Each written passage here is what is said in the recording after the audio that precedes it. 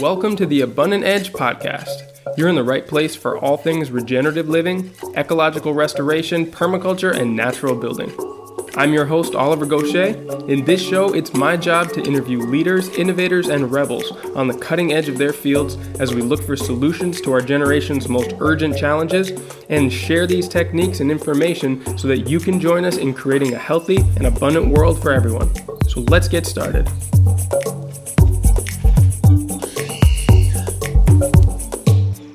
Without a doubt, the most important mission of our lifetimes will be regenerating this planet and creating a new culture based on care and stewardship for all life. But it can be hard to know where to start.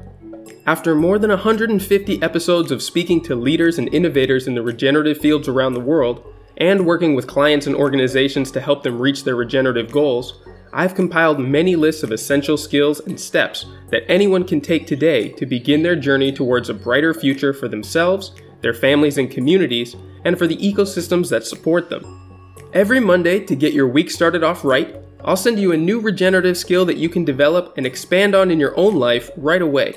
What's more is that I'm creating a community of skill builders like you who are sharing their results and stories of success to inspire you towards greater action. You can sign up right now in the show notes for this episode or on the homepage at abundantedge.com. Start your week off right by building your skills for a regenerative future. Though I've spoken to some great orchardists through this podcast, many of them are growing cold-tolerant trees in far northern climates. But I wanted to get a perspective on running a holistically mannered orchard in the tropics to explore how the beneficial interactions between some of the most prized tree and perennial products in the world can be grown in a way that fuels the restoration of these incredibly biodiverse and robust ecosystems. Now, I've known quite a few orchardists from back in Guatemala where I used to live and work, and I'll link to those interviews in the show notes for this episode for a wide perspective on the topic. But in this interview, we'll take a look in the cloud forest of the Ecuadorian Amazon to see how the team at Mashpi Artisanal Chocolate have brought their piece of land back from being a degraded and deforested pasture to a thriving rainforest cacao plantation that has brought back the biodiversity to their forest through a method that they call analog forestry. Now, in this interview, I spoke with Alejandro Solano, who co-owns and manages Mashpi Chocolate as the resident reserve ecologist. Apart from knowing in depth everything that has to do with the cultivation of cacao and working directly in its production, he's in charge of planting other species that accompany the cacao trees and ensures their health throughout the whole ecosystem management. He also conducts ongoing research on biodiversity and is a naturalist with a sharp eye and intuition. Along with helping to manage the business and land, he also guides visitors and gives workshops on the farm project and the reserve. Now, in this interview, we start by defining analog forestry and its defining aspects. From there, we explore the larger vision of cloud forest restoration that the cacao production is merely one aspect of. Alejandro also explains how the preservation of the genetics of his cacao is helping to preserve the biocultural heritage of Ecuador and its history as well. Towards the end, we also go through all the steps of producing some of the highest quality chocolate available, from seed all the way to the chocolate bar. Now, my mouth is watering just thinking back on this discussion, so I'll hand things over now to Alejandro. Hey, Alejandro, thank you so much for making time to be with me today. How are you doing in Ecuador? Hello, Oliver. I'm doing okay. Thank you very much. It's a pleasure for me to be in the interview as well. Hey, the pleasure's all mine. I'm really looking forward to talking to you about the intricacies of restoring a rainforest while also producing world-class quality cacao. But before we get into all of the details of how you do that, why don't you tell our listeners a little bit about your personal background and just how did you get into growing cacao as a way of restoring the native forest? Okay, folks. Well, my name is Alejandro Solano. I am originally from Costa Rica in Central America. I study a little bit of ecology and sustainable development. And while in university, I met my Ecuadorian wife, Agustina. And soon after we finished with classes, we decided to come to Ecuador because there was a lot more to do here than in my home country in terms of conservation, restoration, and so on. So when we got here, we started to work with the family that lived in a small reserve in the cloud forest. And we diversified the farm with tourism, with shade-grown coffee. And after about 3-4 years working there, we had the opportunity with a local NGO to get access to a new piece of land to create yet another reserve, but this time more in the foothills, in the beginning of the Andes.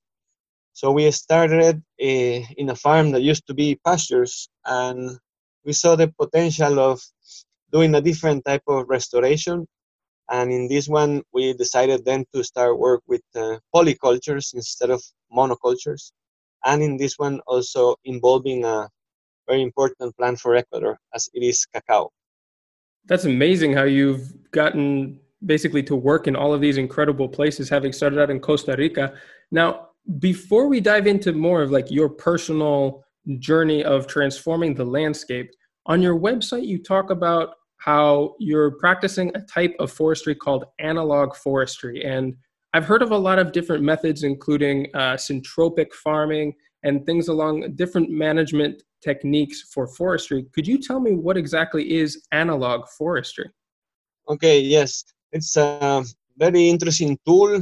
It's a way of planting trees and other plants, not only trees, but in a way that you use the forest as a model. So historically, around the world, we've seen different type of agroforestry, from the simplest in modern times, which is just one timber tree next to a plant of corn, and very simple, just repeat that in many lines and you have an agroforestry system. But it's very weak because it's only two species and it's more prone to pests, it's very poor in diversity in food and so on. So some years ago, a folk from Sri Lanka, with PhD Dr. Ranil Senenayake, started to study the food systems, the productive food systems of the countryside of Sri Lanka. And he realized that the farmers were putting a whole lot of different species together.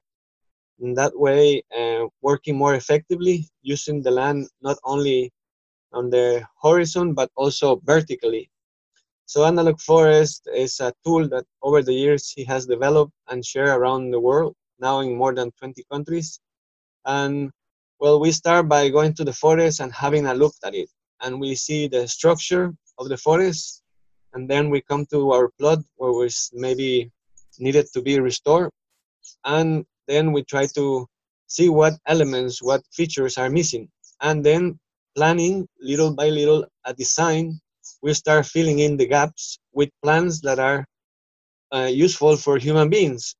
So we look for a tree that has a big crown, as is in the forest, but that, for instance, produces nuts that we don't have to climb the tree to get, but the tree would shed for us and we just pick from the ground. And little by little, there is also the creation of not only a structure, but ecological functions. So that also helps us because we have the cycle of nutrients on site. We try to avoid bringing external inputs as much as possible.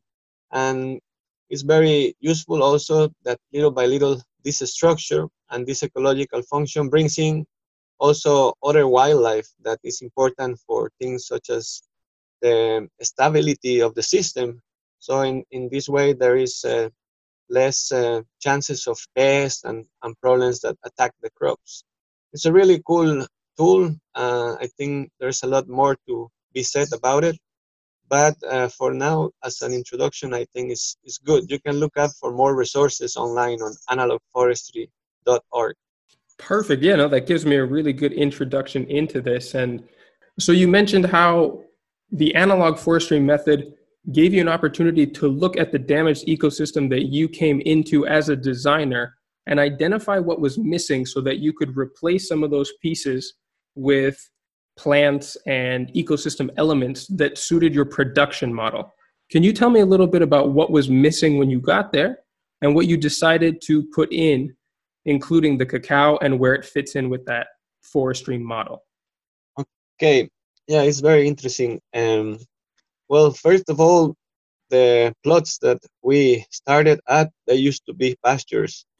So basically, there was grass with a few, trees on the edge that here in the tropics are used as live fences, say guayaba, what in the US called guava fruit was there, and maybe a few other very secondary forest species, very abundant things, but nothing much than that. Maybe one or two trees in the middle, isolated. So if you compare to the forest is multi-layer. First of all, here in the tropics, very important. Maybe 5, 6, 7, 8 sometimes layers from the highest 30, 40, or 50 meters high tree to the shrubs and the seedlings sprouting at the base of the big mother trees. So we use something very important in analog forestry, and that is the concept of natural succession. So when we want to bring the forest back and we want to bring analog forests, so we have to be patient, first of all, and start with the species that can take the light gap situation, the open country situation, more efficiently. So in order to do this, and taking into account that we had also compacted soils because of the poor practices and the management of the cows that are common here, we also had to work what plants to use to soften the soil. So first of all, we started planting a lot of banana trees, because banana trees grow well in the sun. They have big leaves. They can protect the soil from the rain, so that there is no more compactation. And together with the bananas, we put a lot of legume trees. Legumes are very important because they fix nitrogen in the soil and start getting energy back in.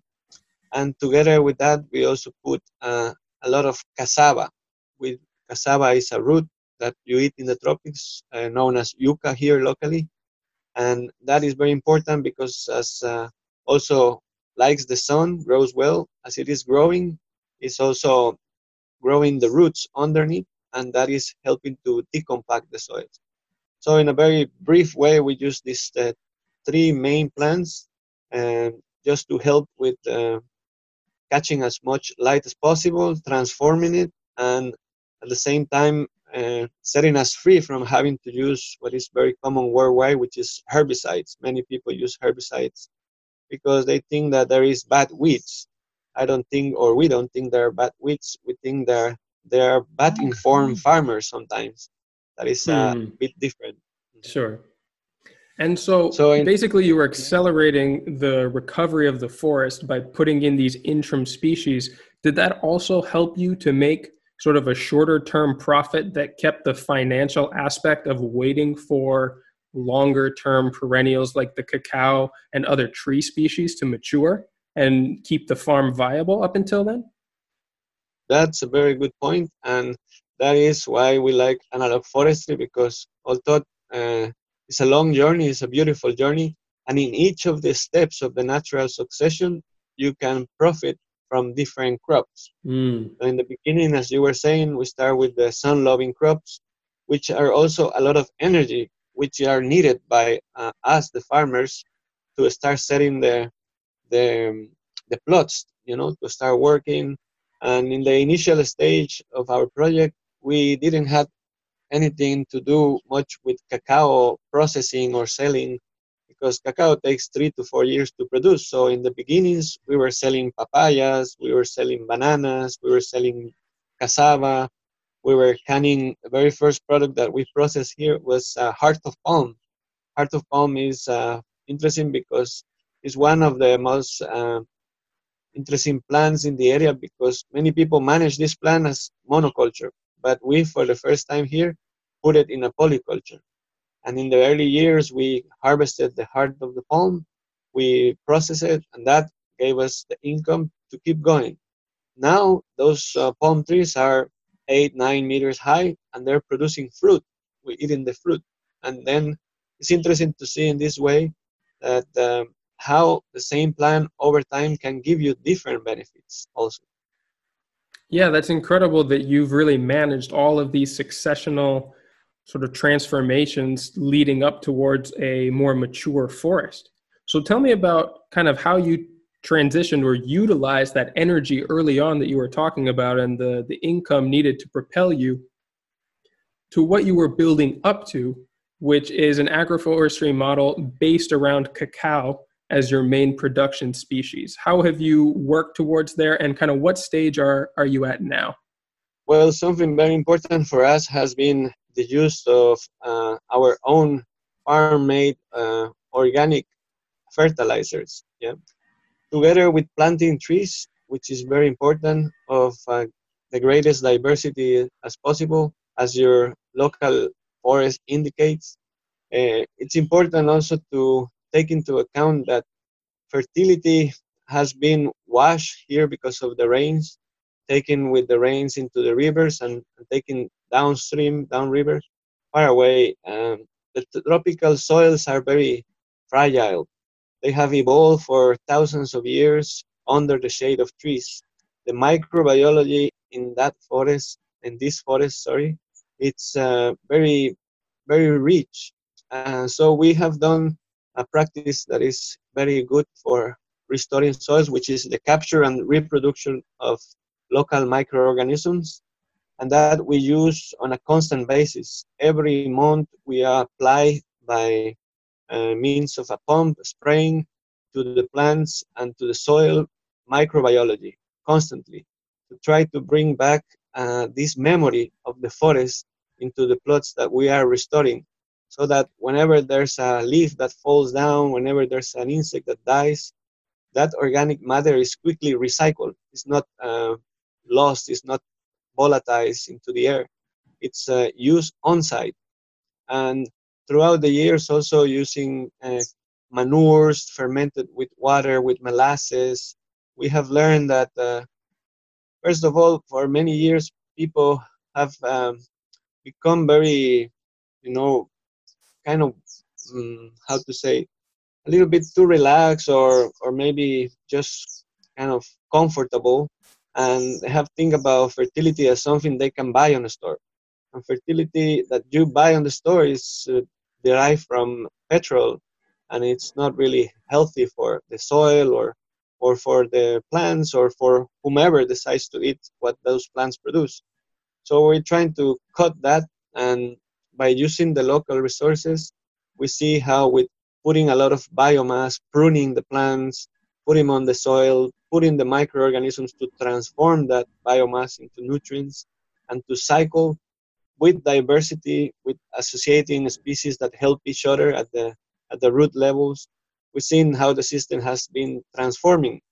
We're here for nearly just over 10 years now, from pastures now to areas where you have 25, 35 species in each plot, uh, at all different levels, from grass and shrubs, from middle height trees, some canopy trees, and some are starting to grow above the canopy. Some emerging ones are popping up too. So it's been very rewarding over the years, actually, to see how this work, which is a continuous work, and you work with the rhythms of the succession, and that's where analog forestry is very efficient at. I can only imagine how much of a joy it must be to constantly watch this process evolve and see how much the landscape has changed from pasture back into a lush forest. Now, let's focus on the production farming aspect and where most of the income from the farm is derived, and that is the cacao. Now, cacao and its derivative or its product as chocolate, as people kind of know it the best, these days comes from a lot of different sources, even though it is native to the Amazon and to Central America. And you have opted to use a heritage variety specific to Ecuador. Can you tell me about how you have selected for the Cacao Nacional from Ecuador, and what benefits it has for being reintroduced into this system in its native environment? Yeah, sure.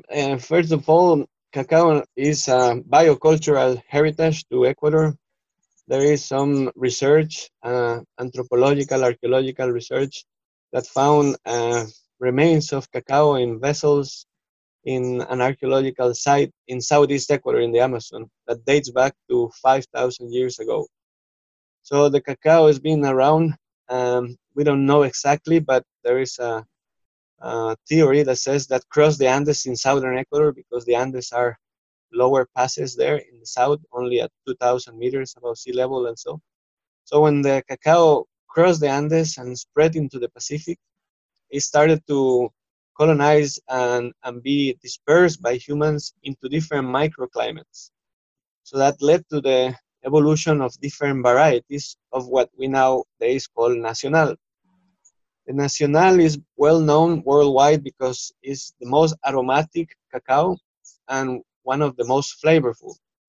And the reasons is because we are in the equator, we have the warm current from El Nino coming from the Galapagos Islands, we have the cold current of Humboldt coming from Peru and Chile in South America, and we have the Andes with the volcanoes, with a lot of good soils that have fed through the watersheds, the foothills, and the lowlands.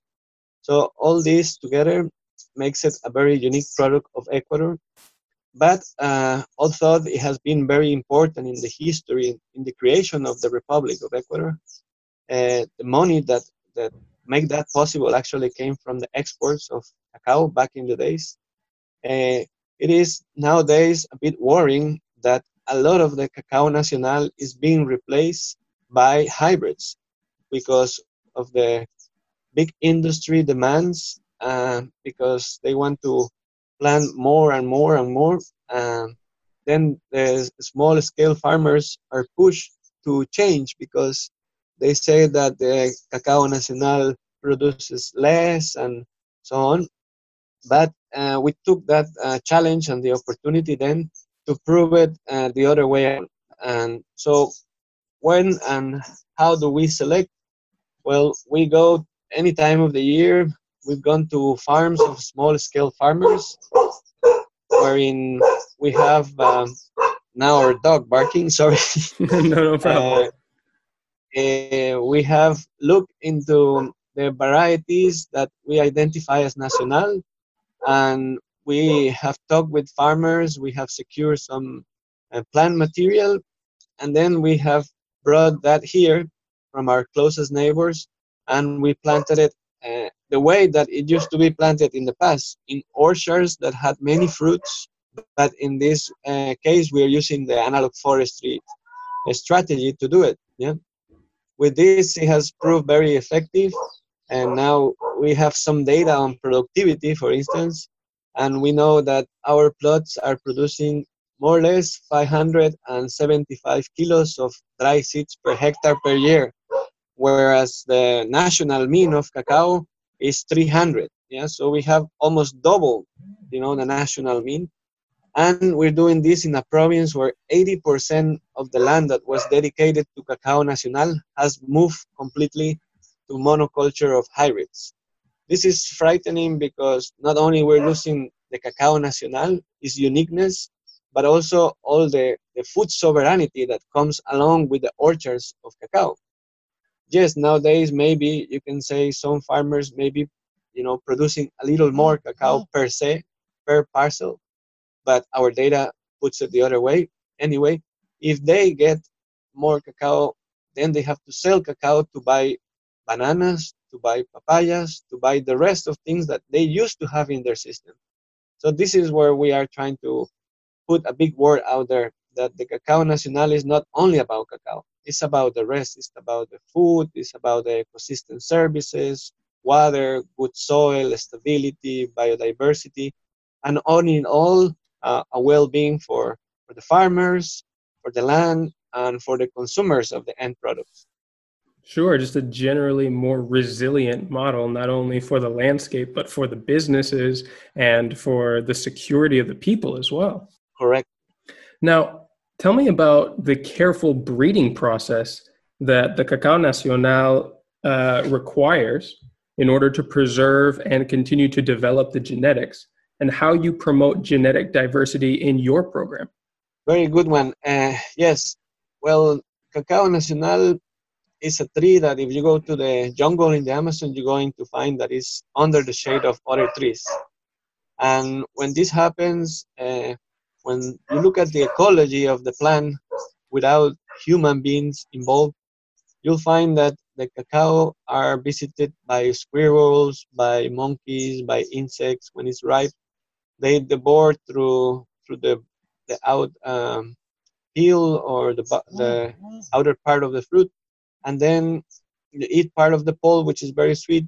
Sometimes a bit of the seed, but this one is bitter, so they discard and they left the pod on the ground.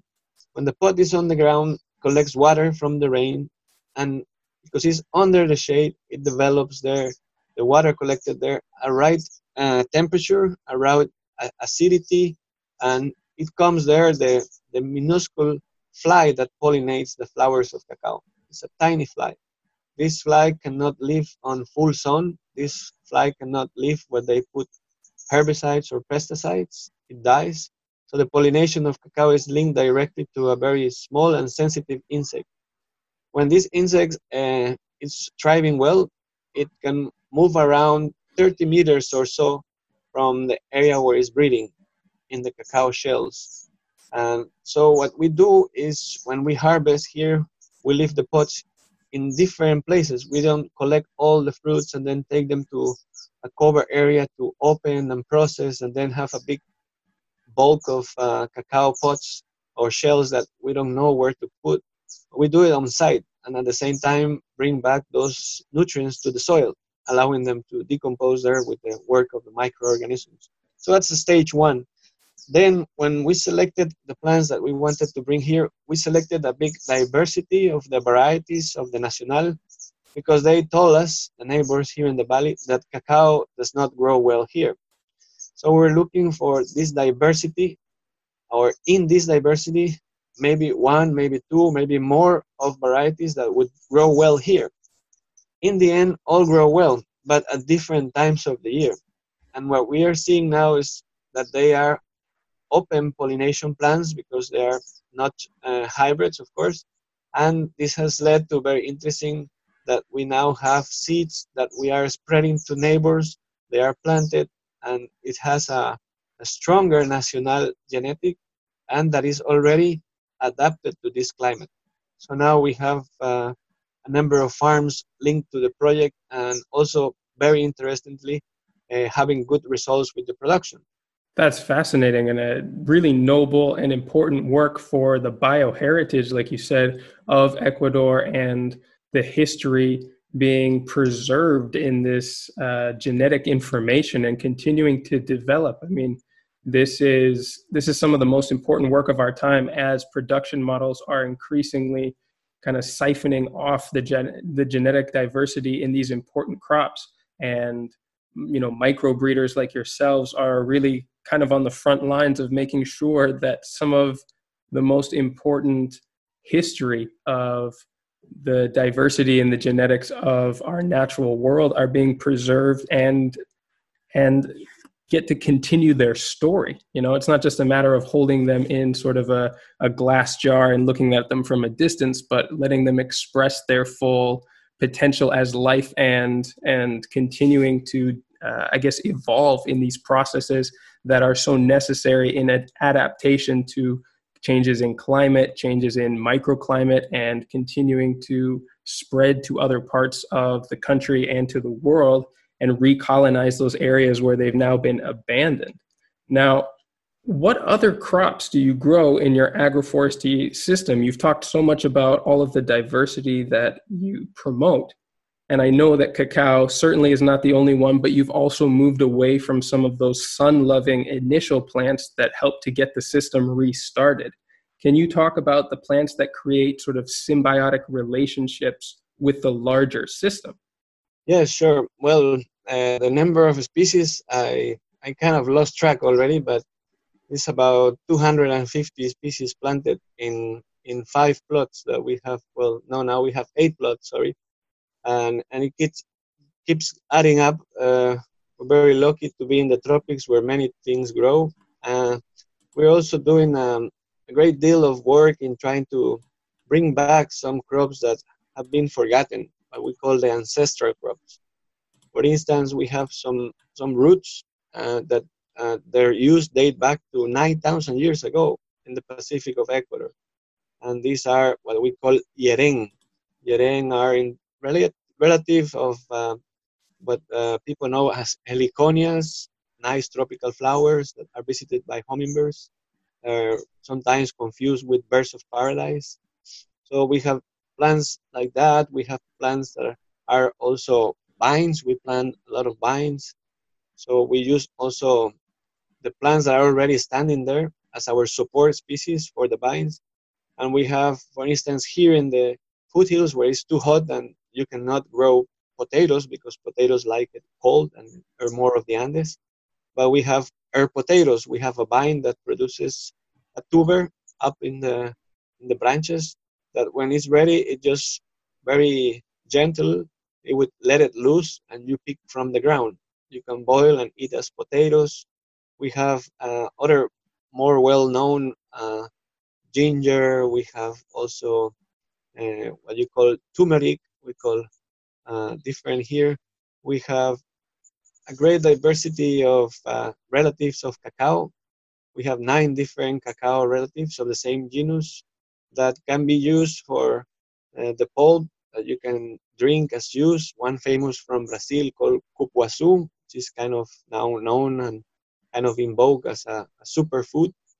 And it's interesting that we talk about superfoods because all the food that is grown healthy without chemicals is a superfood to me. In a way, we also have here a lot of other trees. We have the tree that is related to cacao but comes from Africa, the cola tree, from which the original recipe of cola or Coca-Cola came from. Mm-hmm. We have here ice cream bean trees that are very interesting. We call guava. These are on the family of beans, and they have large pods with very nice texture, pulp, whitish and soft and sweet. But this, talking about how they plants help each other, is one of the most helpful plants because, as all legumes on its root system, it has a symbiotic relationship with the bacteria. And we have here that, for instance, in the roots of the legumes, there is nitrogen-fixing bacteria that anchor into small pockets that we call nodules, are like little apartments, little houses where they live. And then the plant gives it a place where to live, and in turn, the bacteria feeds the plant by providing and capturing the atmospheric nitrogen and make it available for the plants. Understanding that this element is more or less like fuel for the plants. So they need this, is vital for the growth. And that way, these plants can grow happily, produce a lot of leaves, a lot of branches, a lot of flowers, fruits, and all of these that you can constantly prune are put back into the soil to form again a rich and loose soil that is very fertile. This is just to give you a few examples. As I said, we have a good big list of fruiting trees, but we concentrate not only on fruits, but also like to look at the wide range of possibilities. So some are timber trees that we are going to have to use because we believe in bioconstruction. We have also from the same area, we can get nuts, we can get medicine. And so there's a whole lot of spices that we have, pepper, vanilla. We have a good diversity to keep well entertained through our lives, I think. It's amazing. It's a perfect example of how if you take care of the abundance of the ecosystem in which you live, it'll take care of you and then some. You know, the abundance that's coming out of the biodiversity and the, you know, the sort of stacked layers and the care that you've put into each one of those layers, just like you've mentioned, has given you everything from an economy to food to medicine to, you know, beauty and everything else that one could really want to have an enriching life. And it comes from understanding and taking care of the resources that you have at your disposal in your area and not putting sort of human desires beyond the needs of the ecosystem and the health that's created for all different forms of life there, not just focusing on your own. Correct. Very important indeed. So let's talk about the business aspect of this, because at the end of the day, you have to find a way to get these products that you mentioned out to market And when there's too much diversity, you can't really focus on anything well enough to scale it up to production. But you've done a great job about kind of keeping this in-house. So tell me about the process of creating small batch artisan chocolate at your workshop on the site.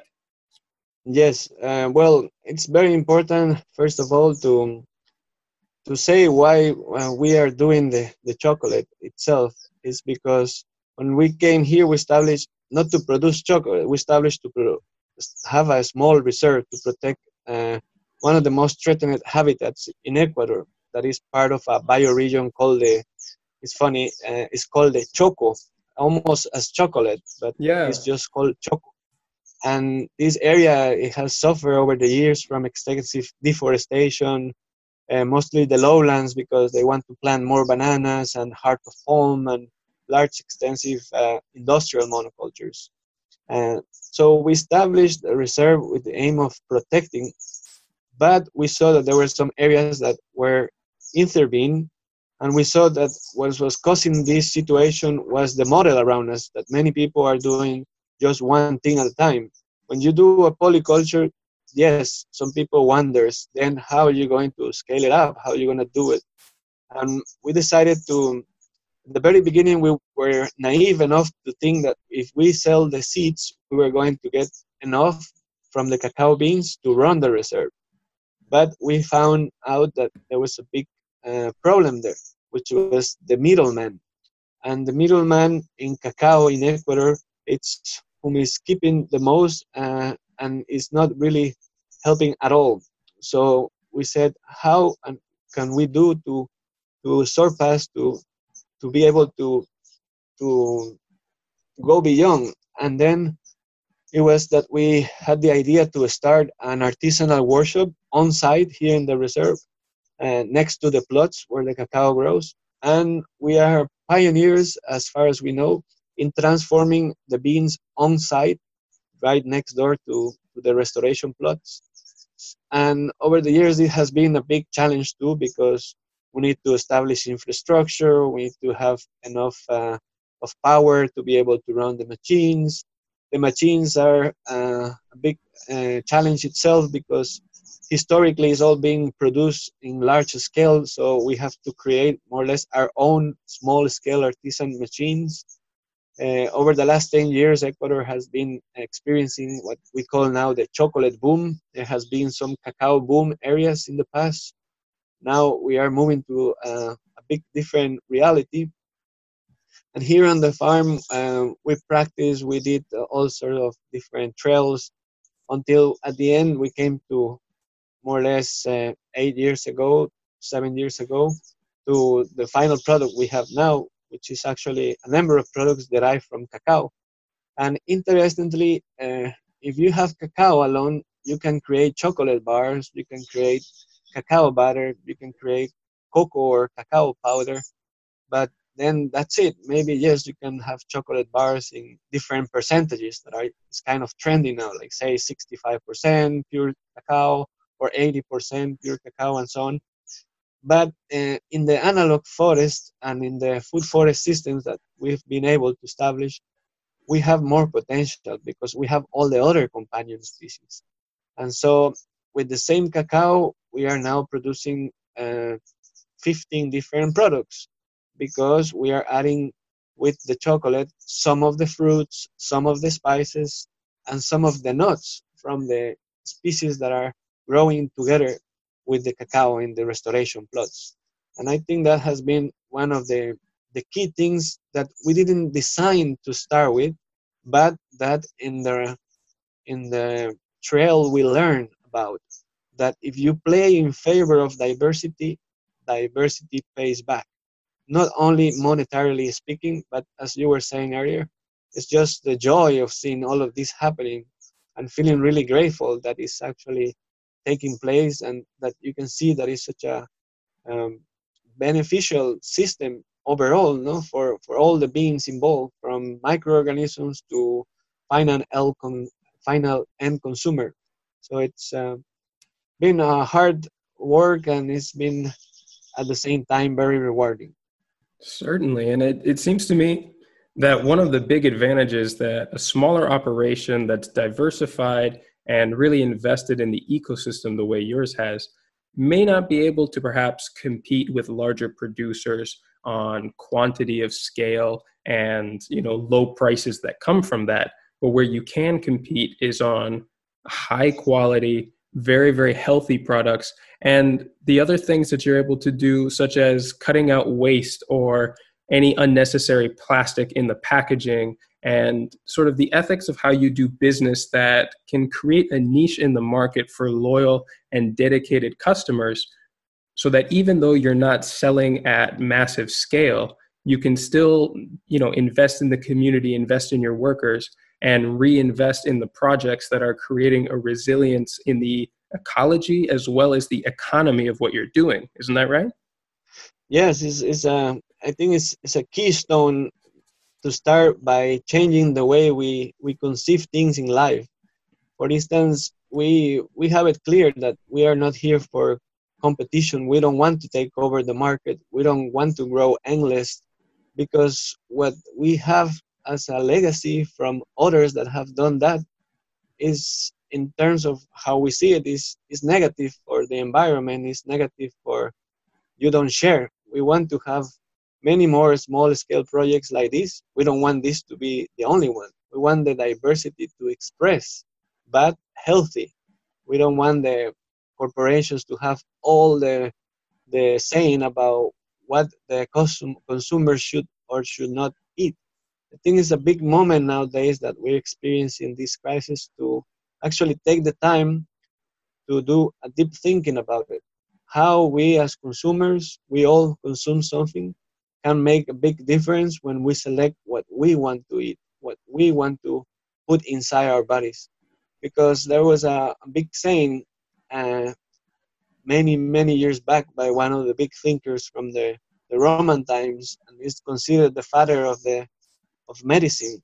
And Hippocrates, he said, let the food be your medicine and let the medicine be your food. Many people nowadays is concerned because of the health and how this affecting overall all of our daily activities and the situation we're living. But it's also important to see that nowadays the majority is putting a lot of attention in food, because food is what is going to give us a good health, not only feeling physically well, but mental also is very important. The more nutritious the food that we eat, the more minerals, then the better the brain can work and the rest of our organs too. So it's like doing an analogy. If you want to do things good out there, then things are going to be working well inside also. Yeah, it is much of a more holistic way of looking at every aspect of the business, the ecology, your own well-being, investments in the community, and every aspect is considered as a part of a whole rather than a separate portion that needs to be focused on and optimized the way so much of our businesses and production models are focused on right now. And with that in mind, Alejandro, how can people get in touch and learn more about your farm and your cacao products? Well, as of now, because of the situation, we can say that you can look at our website. We have a website called Choco Mashpi, CHOCO, and then Mashpi is the name of the valley where we are, the river, MASHPI. And at that page, you can see the products that we have. We also have a Facebook, Mashpi Artisanal Chocolate. You can find us and follow us there. We are putting videos there about the daily activities. We are always expressing the love we have for diversity and the respect we have for the cycles of nature. And we're constantly letting people know not just about the products, but everything that comes together with it. And those two channels are very important. And we'll be sharing also contact for those who are interested in the products in the US. Also, we have now established a good collaboration there, and some of the products are already there, starting to be distributed. And in the future times, we would like to have you come visit. Over the years, we have had held here workshops, tourist visits to our facilities, farm and chocolate farm tours were very useful for us, as well as an environmental education tool, also helping the most direct of commerce. Many people now is interested in fair trade, and I remember when we were hosting the groups here, we always say this is direct trade. So this is from the producer on site, 0 kilometers chocolate bars to the hand of the consumer. So this is what we would like to get back to. Of course, now it's not possible, but those are the ways in which you can be in contact with us.